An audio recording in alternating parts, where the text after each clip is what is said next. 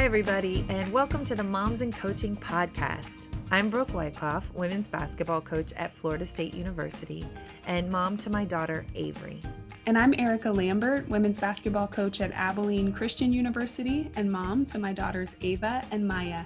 Being a mom and being a coach are two amazing jobs, but being both provides a unique set of challenges, especially in the world of college athletics. So on this podcast, we discuss our experiences, share some advice, and have real conversations with other moms in coaching who get it. If you're a college coach, a high school coach, anyone working in athletics, or a working parent in general, we're so glad you're here listening in. We want to encourage you to win the day and keep your family first.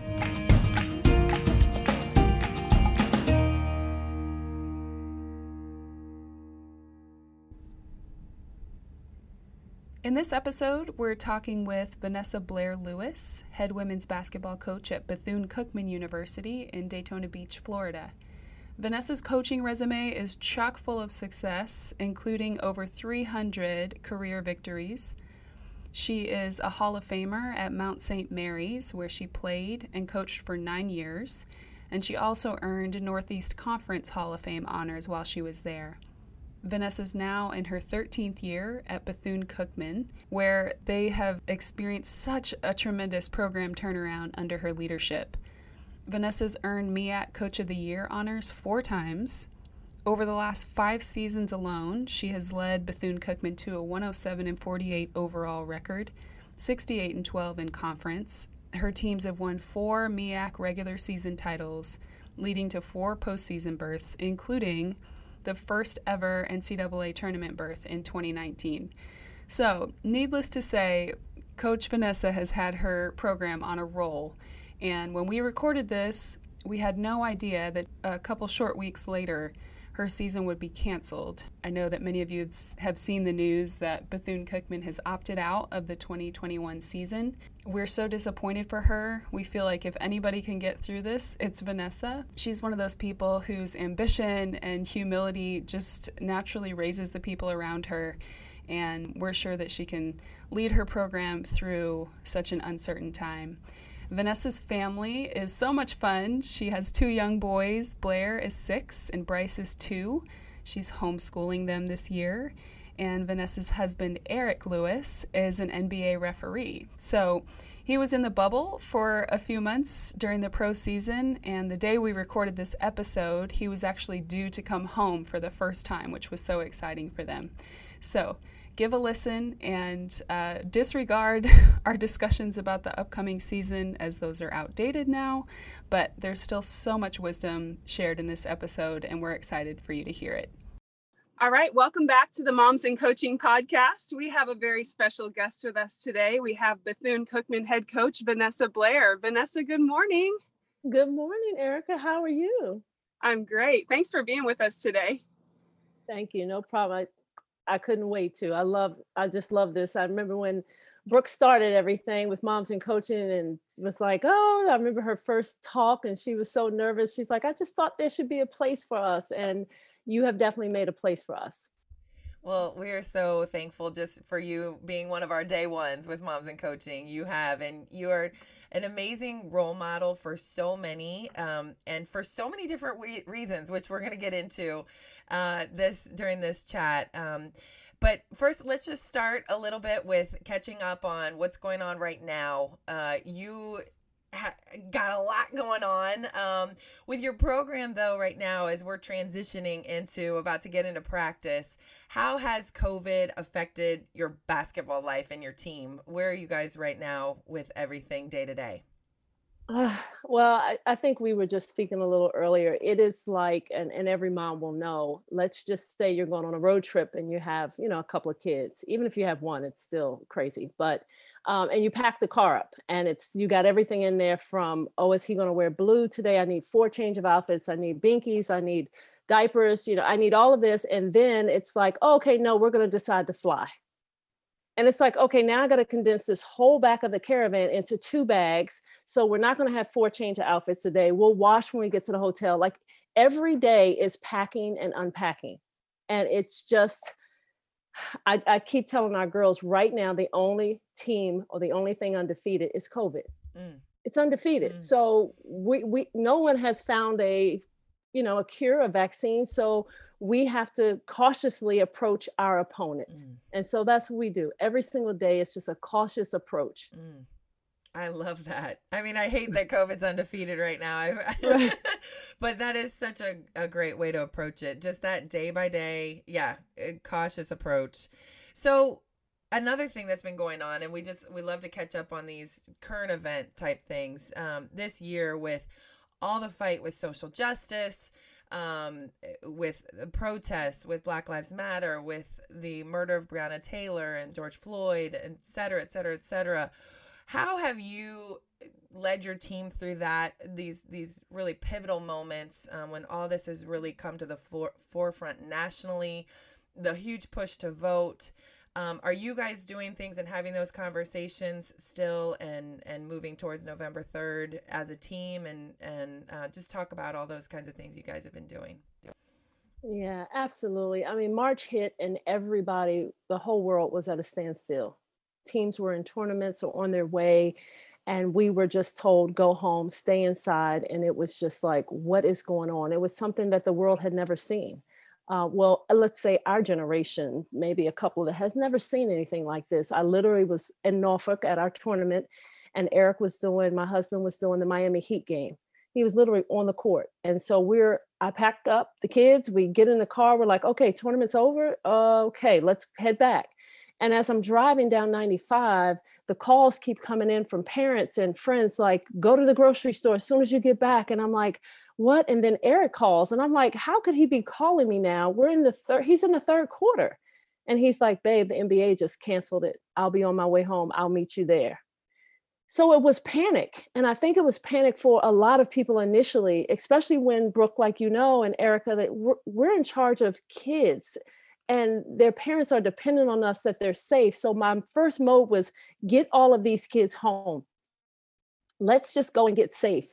And then shortly thereafter, Ahmaud Arbery, we were able to witness a murder. Had we still been playing, had we still been so engaged, it may have come across your Twitter feed and maybe mine, but maybe I wouldn't have been able to invest in it, but we were all sitting still. And that is the whole thing about what's going on now. We have been in a place to be able to sit still. And then not a month later, George Floyd happened. So as we're unpacking, we are on Zoom calls with our kids. We are giving them an avenue just to vent. And the sad thing is, for years, we've known about this in the African American community. And I won't just say that, people have known that this injustice has gone on, but now we all were able to see it, just like COVID, at the same time. And it brought it immediately to the forefront. And because the world was sitting still, we were able to now say, hey, you know what? We can't sweep this under the rug. We've got to talk about this now. We've got to have reform. And so for a lot of our girls, it was having an avenue, it was having a place to dump this. They were able to talk about experiences that they may have had that, given the time, we weren't able to sit still to listen long enough. And so now those things turn into, well, what are we going to do? We've lost some civil rights leaders like John Lewis and even Ruth Bader Ginsburg, like in these recent months. Like, these people were fighting for social justice, for fighting for women's rights. And so what are we going to do now that the world is listening? And so we've taken to, protesting, and the girls knew how to do that and do it the right way. And they got involved with signing up every team at Bethune-Cookman to vote. And so whether they were absentee or from Florida, like going to vote, and, obviously the NCAA taking that day off so that they can use their voice. And using their platforms, but having also a space on campus, because we're an HBCU. I won't say it was always front and center for us, but those social issues were always things that we were concerned about. So it wasn't like, oh, wow, this is new. No, this has always been happening, and we have always had to thrive anyway. So it was just another place, but it was, like I said, the world sat still, and now we were able to deal with it. And I tell our girls all the time, this moment isn't beyond you, it's up to you. Like, I have kids that are two African American boys that are going to have to grow up, and based on what you do right now changes it for them. And I think some of the issue is they want the change to happen right now, and change happens, but it just doesn't happen overnight. So we have to keep our foot to the plow. So along those lines, you mentioned uh, these conversations with your players specifically, and they have a Black woman to look up to, great role model in you. I'm curious if you could tell us more about the Women of Color coaching group and what that network has meant to you personally and professionally. Well, I think Brooke knows we kind of go way back. I started coaching at 22 as soon as I finished playing overseas, and I was an assistant coach for 2 years, and then my head coach stepped down. So at 24, I was a Division I head coach.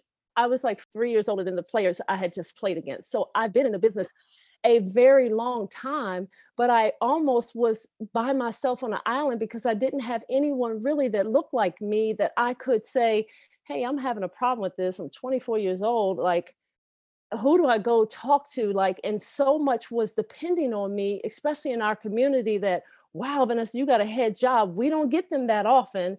We don't recycle well. So you can't mess this up.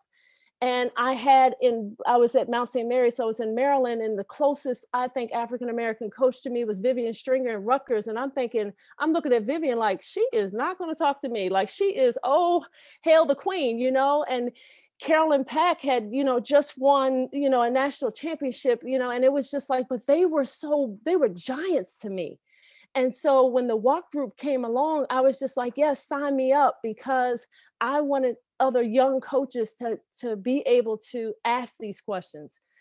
Sometimes when people don't look like you, they assume that they're very different than you. And really, what separates us is just minute when you get to know a person. And so I think having those discussions with ADs that sometimes don't look like us, as far as women to men and Black to white and all of those orientations, being able to have a safe space to open up and to share and to not feel like, oh, am I stupid for saying this? Or how do I approach this and I don't look like that angry person or someone who's not fit for the job? And then how do I advance? How do I get other opportunities when sometimes I don't see me progressing, someone like me progressing in this field?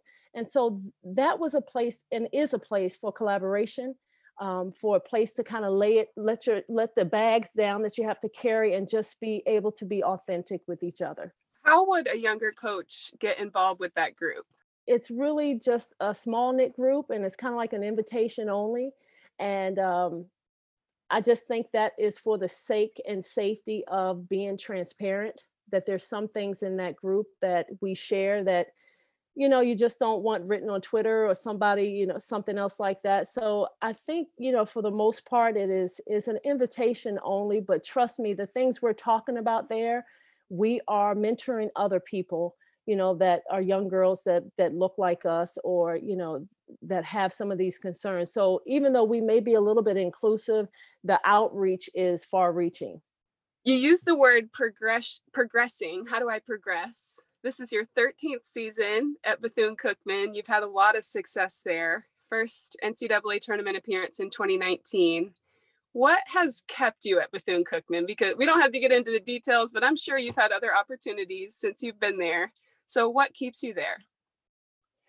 I'll be honest. I left Mount St. Mary's. I went there at 17. I played there. I came back. I coached there for 9 years. And I'm a spiritual, I'm a religious person. I just felt like there was something inside of me that said, I just wanted something different. And it wasn't BCS, some of the young coaches, like, I got to get to the next level. I was never that person. I just always wanted to make an impact. And I just felt like where I was, I wanted to change, and I didn't know what it was, and I didn't know what it looked like. And then a call came from Miss Booker, who is our SWA here, still here. And she's like, hey, I have a position open at Bethune-Cookman. And I was like, where is that? Sometimes you just get so in your region and you're like, and so she was just like, please come down. And I had met her on the road because she used to be the head coach here. And so I came down, and I just felt in my spirit that this was a place I needed to be for girls at a time that looked like me, and for a message that needed to be heard, that they were enough, that they literally are enough. And, we always talk about that there is the power of example when you're a mom, and then there's the example of power. and how those are two different things. And so you have the power of example that we emulate as moms every day. Your kid is watching you, how you react to a win, how you react to a loss, how you react to you not finishing the cereal at the bottom of the bowl after I lost, all of those things. But then you have an example of power where people abuse their power, and you talk about social justice, and there are great police people, and then there's some that abuse power, and those people are in every field. And so you want to make sure that you are emulating an example, for our girls. And that's what I wanted to be to these young women. I wanted to be an example of that, and the power of example, and not the example of power. That is just so powerful. And it brings you back to our very first Moms in Coaching meeting, about 6 years ago in Tampa. And I'll never forget. So we were in there, and there were a lot of people, which happens at the meetings.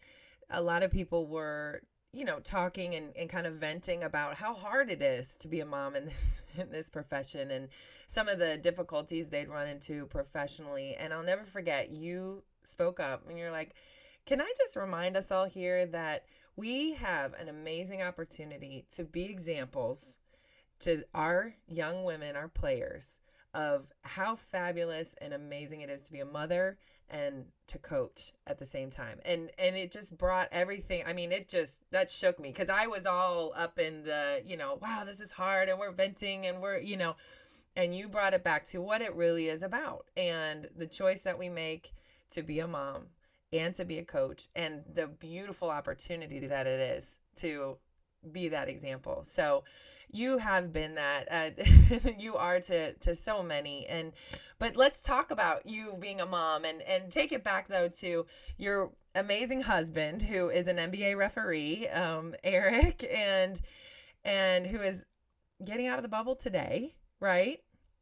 The NBA bubble. He's been reffing. He reffed game 2 and game 5 in the finals, NBA finals, which is amazing. But how did you guys meet? And then just talk about the progression of, because you guys have these amazing careers, deciding to have children, how that all happened, and a little bit about Blair and Bryce, your 2 young kings.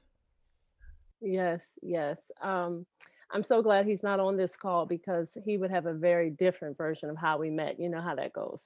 But I moved down here, and Eric was an alumnus of BCU. So he was always in the gym because his former coaches were still there. And I was on a mission. We were last of every statistical category, and I had no time to be, messing around. I was like, I'm going to bring a championship to this program. And even my AD was like, Vanessa, I just want them to have a good experience or whatever. I'm like, well, you don't know who you hired. Like that's going to happen too also, but we're going to. And so I was just really focused. My first few years here, I was focused. And then the head men's coach, I would always see him in and around the gym, but it was, I was coaching, and I was and a lot of people come back, so the head men's coach said, hey, Vanessa, have you ever met an NBA referee? I was like, no, do they suck as bad as college referees? And he's like, oh, well, here's Eric Lewis. He's an NBA referee. I was like, oh, hi. I mean, to me, it was just like, they're all bad, right? And he's just like, well, I'm not that bad. So then obviously I had my foot in my mouth. I'm the new girl in town. And I'm like, oh my gosh, I just said that. And then I just play it off, and he's like, no, Eric is an NBA referee for real. He graduated from here. So then we just kind of start talking basketball, and it was like interesting. It was like, wow, I kind of asked him some questions. Is this the travel? You know how as soon as you meet a referee, it's like, would you have called this? And trying to. And so we literally, he would come in town and out of town, and I would see him, and then I knew him. It was like, oh, so one day I leave practice, I sprint to my office, I change my clothes, I'm playing volleyball, I'm playing softball, I work out all the time. Like I'm on all these different things outside of playing. And so I come back into the gym to get my bag, and I have on this Dunkin' Donuts shirt. And he says, hey, coach. I was like, hey, he's like, you work at Dunkin' Donuts part-time? And I'm like, what? And I look at my shirt, I'm like, oh no, this is the sponsor for my softball team. He's like, oh, you play softball? And I'm like, yeah. He's like, do you mind if I come? And I was just like, all this time, y'all, he had been asking me out for ice cream. He would always say, do you want to go get ice cream? He was a perfect gentleman. And I would always say no, because I knew what that was and I just was not ready for that. And so he kept saying, "No, do you want to get some ice cream?" I said no. So then when he asked, could he come to the game? I'm like, this dude is slick, because how can I say it's a public place? Then I would be really looking like a. So I said, yeah, sure. And he knew the field. And I'm like, oh, now I'm nervous. Like, I don't want you to come. Like, I don't want to, I just didn't want to have that. But anyway, he shows up and one of my players comes to, all my players would come to the game because I'm sure they wanted to never, but, or coach me. But they would come and hang out at the field. And so I saw him talking to one of my players. And after the game, Shaki is like, "Oh, I didn't know you knew my coach, Eric." I was like, "Coach Eric, he coached AAU with James Henry. Y'all all know James Henry." And so back in the day, he coached da da da. And I was like, "Oh, wow." I was like, "Oh, small world." So he does know a little bit about basketball. Like, okay. And so from there, no lie, we're leaving. And he's like, "Hey, you want to come to China with me?" And I'm like, "We just went from ice cream to China? I haven't even gone for ice cream with you. Like, I didn't even invite you here." And then he's like, I said, "China?" He's like, "Yeah, the NBA preseason is going to start off in China. Every preseason, you know how they go somewhere?" And he's like, "Do you want to go to China?" And I was like, ah, there's no way if I go to China, that is not the other side of the menu. I was like, no. I said, "I can't go." And then I thought about it, like, I'm a coach. We're about to start practice. I was like, he's like, "Oh, you can just come over for a couple of days." And I was like, to China for a couple of days? Like, that's a whole day flight. And then I was just like, I really appreciate it, but I can't. So we leave. And it was 5 years of this, y'all, of him asking me out for ice cream, of him finally coming to a softball game, and then him asking me to go to China. So when he left and turned left at the light, I turned right. In my heart, I said, if he comes back from China and he asks me out for ice cream, I will go. Like, I just said, I think I'm ready now. Like, mentally, we're in a good place. The program's in a good place. I was coming out of a divorce. So that's part of it, that I just wasn't ready for it. And then he came back and I saw him in the gym. It was probably like 3 weeks later. You know, they were gone for a long time. And then I saw him in the gym. I was like, "Hey." And I said, "Oh, when did you get back?" He said, "I just landed." So the first thing you did was come to the gym? I said, I said, "Well, whenever you're ready, I'd like to go get some ice cream."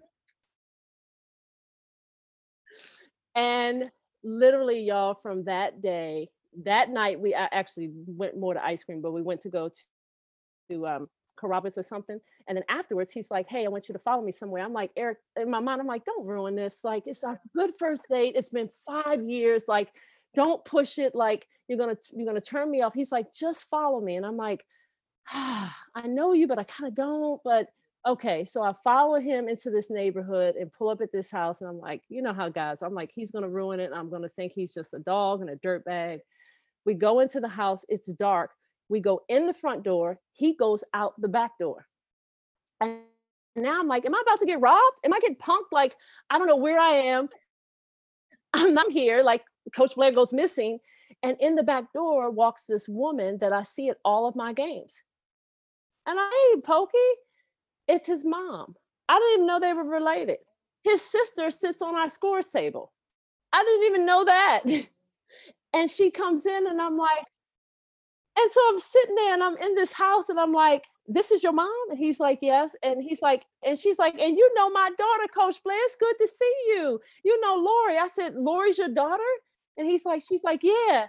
And then literally it's like that movie, I can't remember, Sixth Sense, when everything stops and it's just like, "Oh, you brought me home to meet your mom on the first day." And for her, she stops and says, "Oh, Eric, you brought Coach Blair here?" She pulled out the baby pictures, honey. We were sitting with the photo album for 3 hours.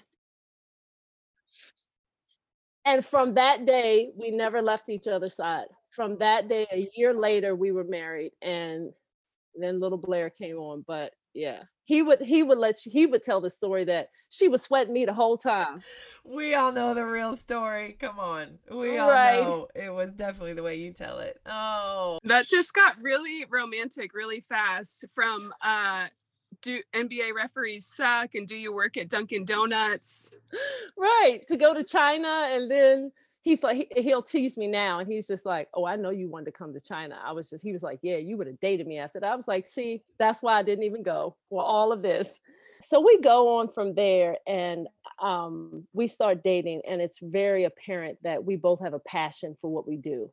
And I felt like in my last relationship, I sacrificed a lot of times my passion for this relationship. Like, oh, when are you going to get done? Or can you hurry up and finish recruiting? And as the woman in a relationship with what we do, it's hard for a man to kind of support what you do because they're used to you being the one at home or you being the. And so I always had those relationships that pulled at that.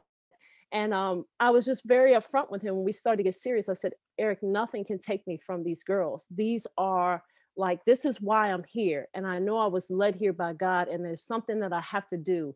And so I can't sacrifice those things. And if you're used to a girl kind of being around, I'm just not her. And then he said, well, good. I'm glad you brought it up because I have a passion for refereeing. And there are levels I want to climb. And I'm usually gone 13, 15 days out of a month. I was like, this is absolutely great because I'm gone too. Like, I'll see you when I see you. And most people couldn't handle that. And so we found each other that had the same kind of careers, and it worked because when I left, I didn't have to feel, oh gosh, because then he would leave and then he would just fly to meet me at a game, or I would leave a game and fly to see one of his games. And it just was a beautiful thing. And I think immaturity and being younger, there are people that probably couldn't have handled two people that wanted to follow their passions. And so it doesn't usually work out. But with this, because we had relationships that had come and gone, it was the perfect fit. And then we discussed having a family. And I was like, yes, but 38 years old and I gotta get this thing moving. And so we got married, and probably a month after the wedding, we were pregnant with Blair. And Eric comes from a big family. I'm one of 4, he's one of 7, and he always wanted to have, children. I said, okay, well, if we're going to do this thing, look, it's already pushing the thing at 40. So we were able to freeze our eggs. So just in case that time came around that we wanted to do it later. And I tell you, ladies, I think I tell all these young girls, if I knew better, I would have done this at 25 and been done with it, just frozen them, because we always, as women, like, okay, I'm 30, clock's ticking, and you make bad decisions or you make rush decisions because you think, oh, I'm running out of time. But now there's so much technology that if I would have just frozen them, I probably would not have had the pressure on me to do certain things. And so those eggs would have been nice in 25 instead of 38. And who knows what have happened.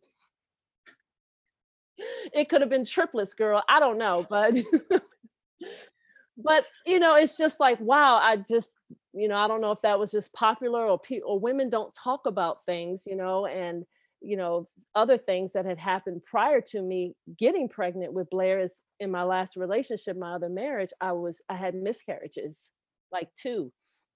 And so it was like, I didn't know if I was going to be able to have children. And so I was upfront with Eric, like, I know you want a family, but this is what has gone on with my body. And I don't know. So we went to a doctor and we did mock-ups to find out if it was me and what could I do and all these things. And so it was just, it was the right. So I just like to tell women that it's nothing to be ashamed of. Like, if you find a woman that you can talk to, like, as women, we got to talk about these things. Like, to suffer a miscarriage in silence is hard enough. To try again is harder. But to know that you have options to say, oh, I'm 35, what's going to happen now? Well, you know what? Why don't you just go freeze those puppies? Go on and freeze them. And then you can wait for Mr. Right instead of Mr. Right now, and make those decisions. So like I told you, Brooke, I'm probably giving y'all too much information, but I've always been just an open book. And you being an open book, Vanessa, has helped the conversations we've had over the years, and just it's so helpful. So we appreciate you sharing. Yeah. Brooke and I will sit on the baseline, Erica, and we are talking about uteruses. And this girl has made a layup and she's writing. And I know we're not looking at the same player. So I'm like, oh, your girl just dunked. But did my girl get off the bench yet? Oh, I got a few more minutes. And so let me tell you, girl, after the third, and then my recruiting coach, Coach McCabe, will come over or send me a text, stop talking. I'm like, you send me out here on the road, I have things, I have friends. Right. Don't send me out. Yes. So she's like, July was so good for you this year because I didn't have to worry about you not working. She was stress free. Poor Chandler. Oh, but I remember it was 2 Julys ago. You had Bryce out on the road with you. Yeah. And you know what? Yeah. And I don't stress. Like I used to be like, oh my goodness, what am I going to do? And so Eric's like, what are we going to do? I'm off in the summer. Let's pack up this van and wherever you got to go, I go. And literally, no lie, Erica, he does refereeing camps. So just like we go to camps, he runs camps in the Southeast. So every ref that has probably ref in the Southeast region has come through his camps. So when we go out to these games, he's right at home. I will look over and Shay, like from Maryland, Shay Robinson, he tapped me, hey, Vanessa, Eric's over reffing on court 2. He told you, here's his wallet. I'm like, what? We're in like, I'm working. He's there. I'm like, well, where are the kids? Oh, Marlon has one and Coach Bolton got another. And so, you know what, y'all, I just stopped worrying about it. I was just like, I would go over there and he's reffing. I'm like, I only have 30 minutes to eat. Can you come on? And so he goes and he works and he's not getting paid. He just enjoys it. And so there's a game going on. They usually know him when he comes in. They're like, oh, that's Eric Lewis. I'm like, him? Y'all know him? And he just goes off and we are at these events and his mom travels with us. That is like a big reason when you say, how can we do it? Like without her, I wouldn't say it would be hard. We would probably have to hire someone we don't know. That by now they probably would have been like, these kids and y'all are crazy. But she was a pediatric nurse, an emergency room nurse for 50 years. There's a road in Daytona named after her. Every kid in Daytona has been bandaged up by this one. We walk around, they're like, hey, Miss Pokey. She's like, oh yeah, I sewed up him. He got shot by somebody. I'm like, what? So she retired after Blair. Blair was like 2 or 3 years old. She retired and then she came to live with us. So wherever we go, you're going to see Miss Pokey there. And she takes the kids and Eric and I'll go to the gym and we get there at 8 a.m. and we just kind of find each other. I'll see him. I'm like, oh, he's on court 44. Babe, I'm going to go on down too. And he loves it. Love it. Oh, I bet. It's a perft little basketball family. It is. And the kids don't know any different. They sit there and they say, yeah. You know, you have all these mothers to me who are stay at home, which is great. That's a job I will not want to have. I knew that now that I'm homeschooling, like, nope, somebody else, I need a break. But they can kind of guilt you into feeling a certain way by some of the things you read, which I stopped reading because we're not normal. But you know what? Everything about us is normal. And our kids don't know any different. They're like, oh, you have your kid in the gym for 8 hours. I'm like, yeah, I know it was cold too, but I had a coat for him. Like, I don't allow you to guilt me. I grew up in a gym with my dad and I feel like I'm okay. I know probably people would say she's crazy, but like, you know what, your kids only know what they know. And as long as they're surrounded by love and when their active interests take on, like when Blair's playing basketball and stuff now, I'll tell my staff if it's a shoot around, a 10 o'clock game, because you know, these little kids play at 8, 9 in the morning. I'll say, y'all take the shoot around. Like, I have to be there for him. And I don't let the guilt happen. I don't, because when this is all said and done, I'm not going to remember the games January 27th against LIU that we won or lost. Blair's going to want to know, was I there for him? And the times that I can be, he knows that. And so sometimes we're ships passing in the night. Eric will go and then I will come back. And so, but the kids, like, this has been the craziest part. He's been gone for 90 days. So the threats for week 1 and 2 were like, I'm going to call your dad. No, mommy, no. This is how it goes now. I'm going to call your dad. Mama, you know he ain't here. You just saw him on TV last night. He can't come through the TV, Mom. So it's almost just like, you're going to get the belt and you're going to beat me. And I'm like, oh, I don't want to do it, but I will. I will muster up the courage and I will spank you if I have to. Okay. So that I'm like, Eric, I cannot wait for you to come. So I told him like this, you know how a referee is running the trail. Now, trust me, I didn't know any of these positions before. I would just scream out, you should have called it. He's like, Vanessa, that's not her call. Well, what are you out here for?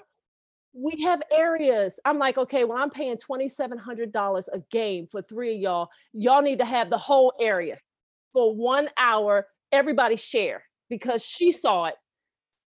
So anyway, the last referee coming down the floor, that's how I say it to him. He's like, Vanessa, let's call the trail. I'm like, I don't care. I just want him to get the call right.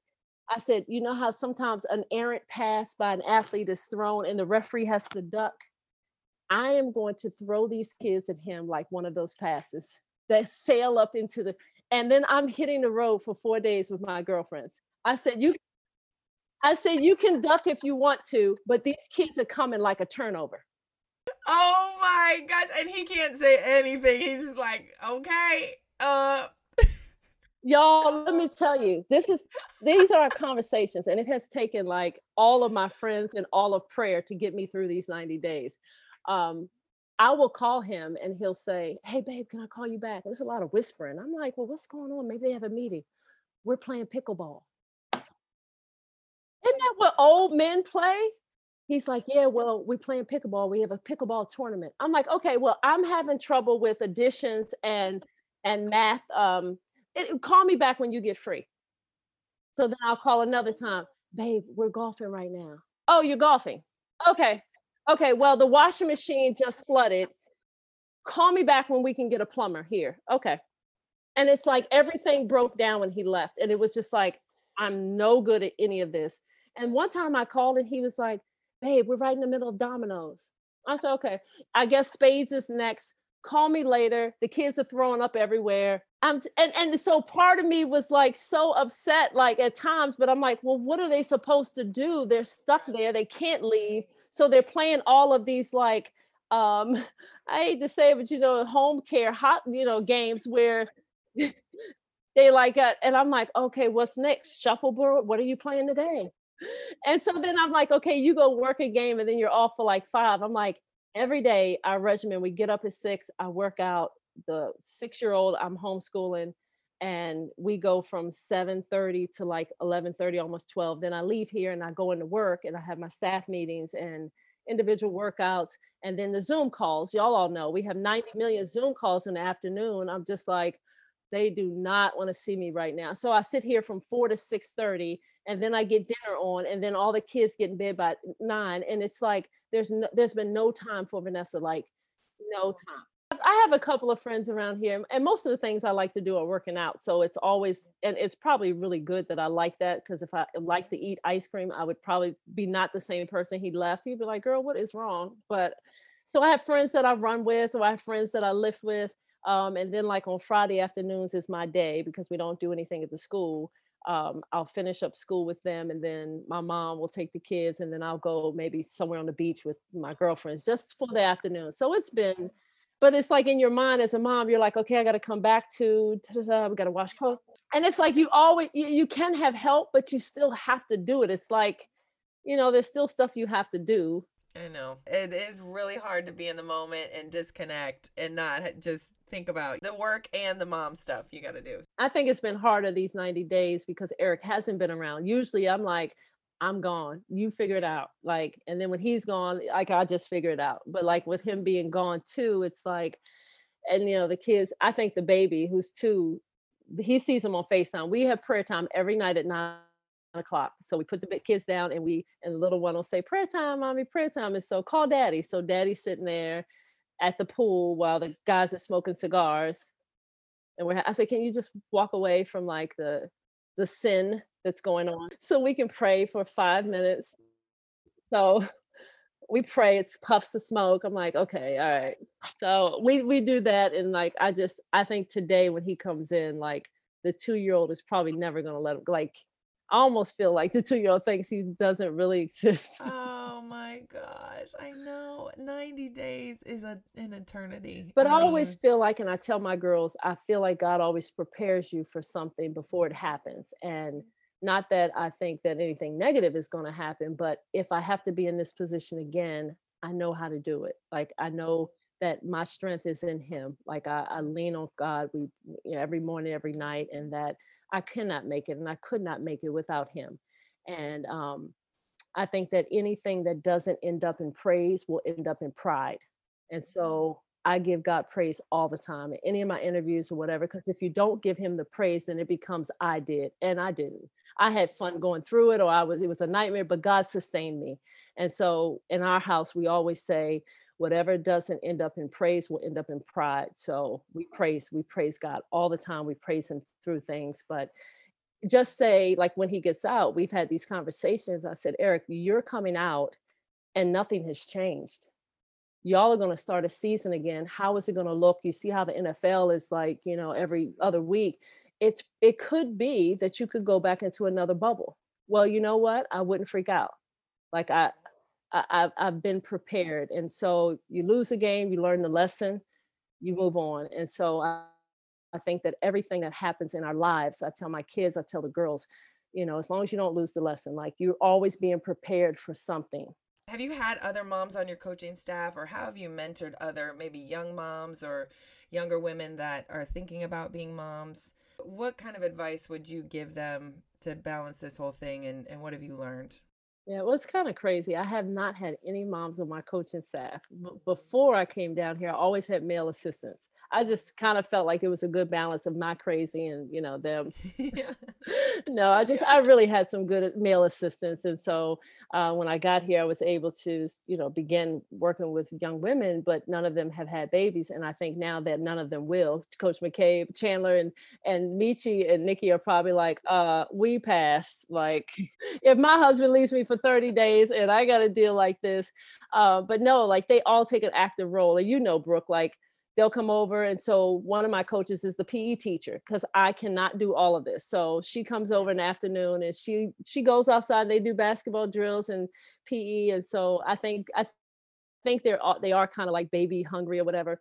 But I thought one of the best women that I heard speak at your thing was Agnes Baronato. Oh my gosh, were we dying in that room? And I know Aggie because she went to the Mount. I mean, we weren't there at the same time, but she was always a mentor to me coming up. And Aggie lives life out loud. And, she is hilarious. But I just remember in there when she was like, don't stress it. And she's a good old Catholic girl. They had 5 kids, so imagine, like, and I just remember at all of her stops. I remember she was at Pitt. I remember she was at Georgia Tech. And she just kind of, she's like, they'll figure it out. Like, they're kids, they're not going to break. Like, you show them how to be and you just go on. And when she said, I couldn't find one of the kids for the family picture, so we just grabbed the kid from next door, put him in a suit, and that picture stayed in the media guide for 5 years. And like, you feel like you have it all together at some points, and then you meet someone like her and it's just like, oh, like, that's a whole nother level of stress I don't need. Like, you just find a way to figure it out. She's like, get the boy next door. And they took this picture and I would have been, oh my gosh, like, where's Blair, where's Bryce? And they just figure it out. And that, when you get to those times and when you get to those moments that are new and that are fresh, you just have to believe that there's a power that is bigger than you, that you're not here by accident. God does not wake up and freak out because COVID happened. He's not running around heaven like, oh my gosh, what are we going to do? No, we have a power source there. Like, you have to plug into something that is greater than you. And I always tell my girls, and I'm at a Christian school, and I was at a Christian school at Mount St. Mary. So I've always been able to live my faith. And that is a big reason why the choices I've made to stay where I've been versus going somewhere else is because I'm just at a point in my career where I don't want to change my faith for wins. And if I can't be authentic and I can't be myself, it's not worth it, because at the end of the day, I'm going to be judged not by, did I beat Florida State? Didn't happen. It's going to be, was I bold enough to speak about Christ in their lives and offer them that gift of salvation? And so that's my win. And so when I talk to young people, I'm like, you've got to have something bigger than yourself. Otherwise, you will freak out every time something happens. Well, we wrap up every episode the same way. And I feel like you could take this a lot of different directions. But I want to ask you, what is winning the game for you right now? Oh, my goodness. You do not want to know right now. Right now would be getting on I-4 in the next 2 hours and breaking him out of this bubble. If I got to ram this pickup truck through the hotel doors, I'm getting in there and I'm getting him out. No, just to be honest, I just want our players to be healthy. I do not want this game to be bigger than their life. And I think that we have been feeling like we've been in such control as just human beings. And right now, what's out of control is the virus, and it's undefeated. And I don't want to sacrifice playing a game of basketball for one of my kids' lives. And so I want them to be healthy, and I want them to be mentally healthy, because as much as we are like, okay, let's just move on, imagine what they feel packing and unpacking every day. You know what you're supposed to do. We're like, okay, we get information, we go unpack the car, we go pack it back. But that kid is being juggled back and forth. And so always having the time and the space, even if it means, hey guys, today I see that we're having a tough time. Let's not practice. Let's just talk. And with girls, it's not hard. They're going to have something to talk about. And just finding like constraints or ways to lead a conversation where they feel like during this pandemic, because this is new for them too. And they look to us like we've been through it. I'm like, hey, y'all, look, I wasn't here for the swine flu. I was not here for Ebola. I wasn't here for the chicken pox. Like, I don't know this stuff either. So just being transparent with them that we don't have the answers. We have the answers when you're coming off that screen and roll. But right now, we're all in the same place. And I let them see when I struggle. Like, I let them know that, like, y'all, I'm having a tough day right now. The baby is sick. Eric's gone. They're like, oh, can we come do a drive-by for Blair? And they will. They'll drive by and just hold up signs and say, and so they get to be a part of all of us, and I just think that there is always a win in a difficult situation, and you just got to find a way to do it. And right now for me, it's my players physically being okay and mentally being in a great place. I want to come play for you. You'd be like, this girl is absolutely crazy. This one, Chandler, like, they always like, oh, when is Chandler going to leave? Chandler's awesome. She could go anywhere. And she's just like, y'all don't know. My boss is like, we have a good time. Like, we just, life is just so, and if we haven't known it before, right now, it's so short. Like, you have no idea. Like, you think 80 is your benchmark. If I can get to age 80, like, I've lived a full life. There are people not getting to age 30. You know? Absolutely. And so, puts it in perspective. Yeah. For sure. Well, thank you so much for taking the time. I mean, again, we have so many moms on here. We're just like, how did you find time for this interview? But we're so happy you did, and so glad that Eric's back, and just wish you the absolute best this season for your team and for your family too. Thank you so much. We want to thank all of our listeners for tuning in to the Moms in Coaching podcast. We hope you'll join us again for our next episode. Also, we'd love to hear from you. You can email us at momsincoaching@gmail.com or follow us on Twitter and Instagram @momsincoaching. Bye, everyone. Until next time.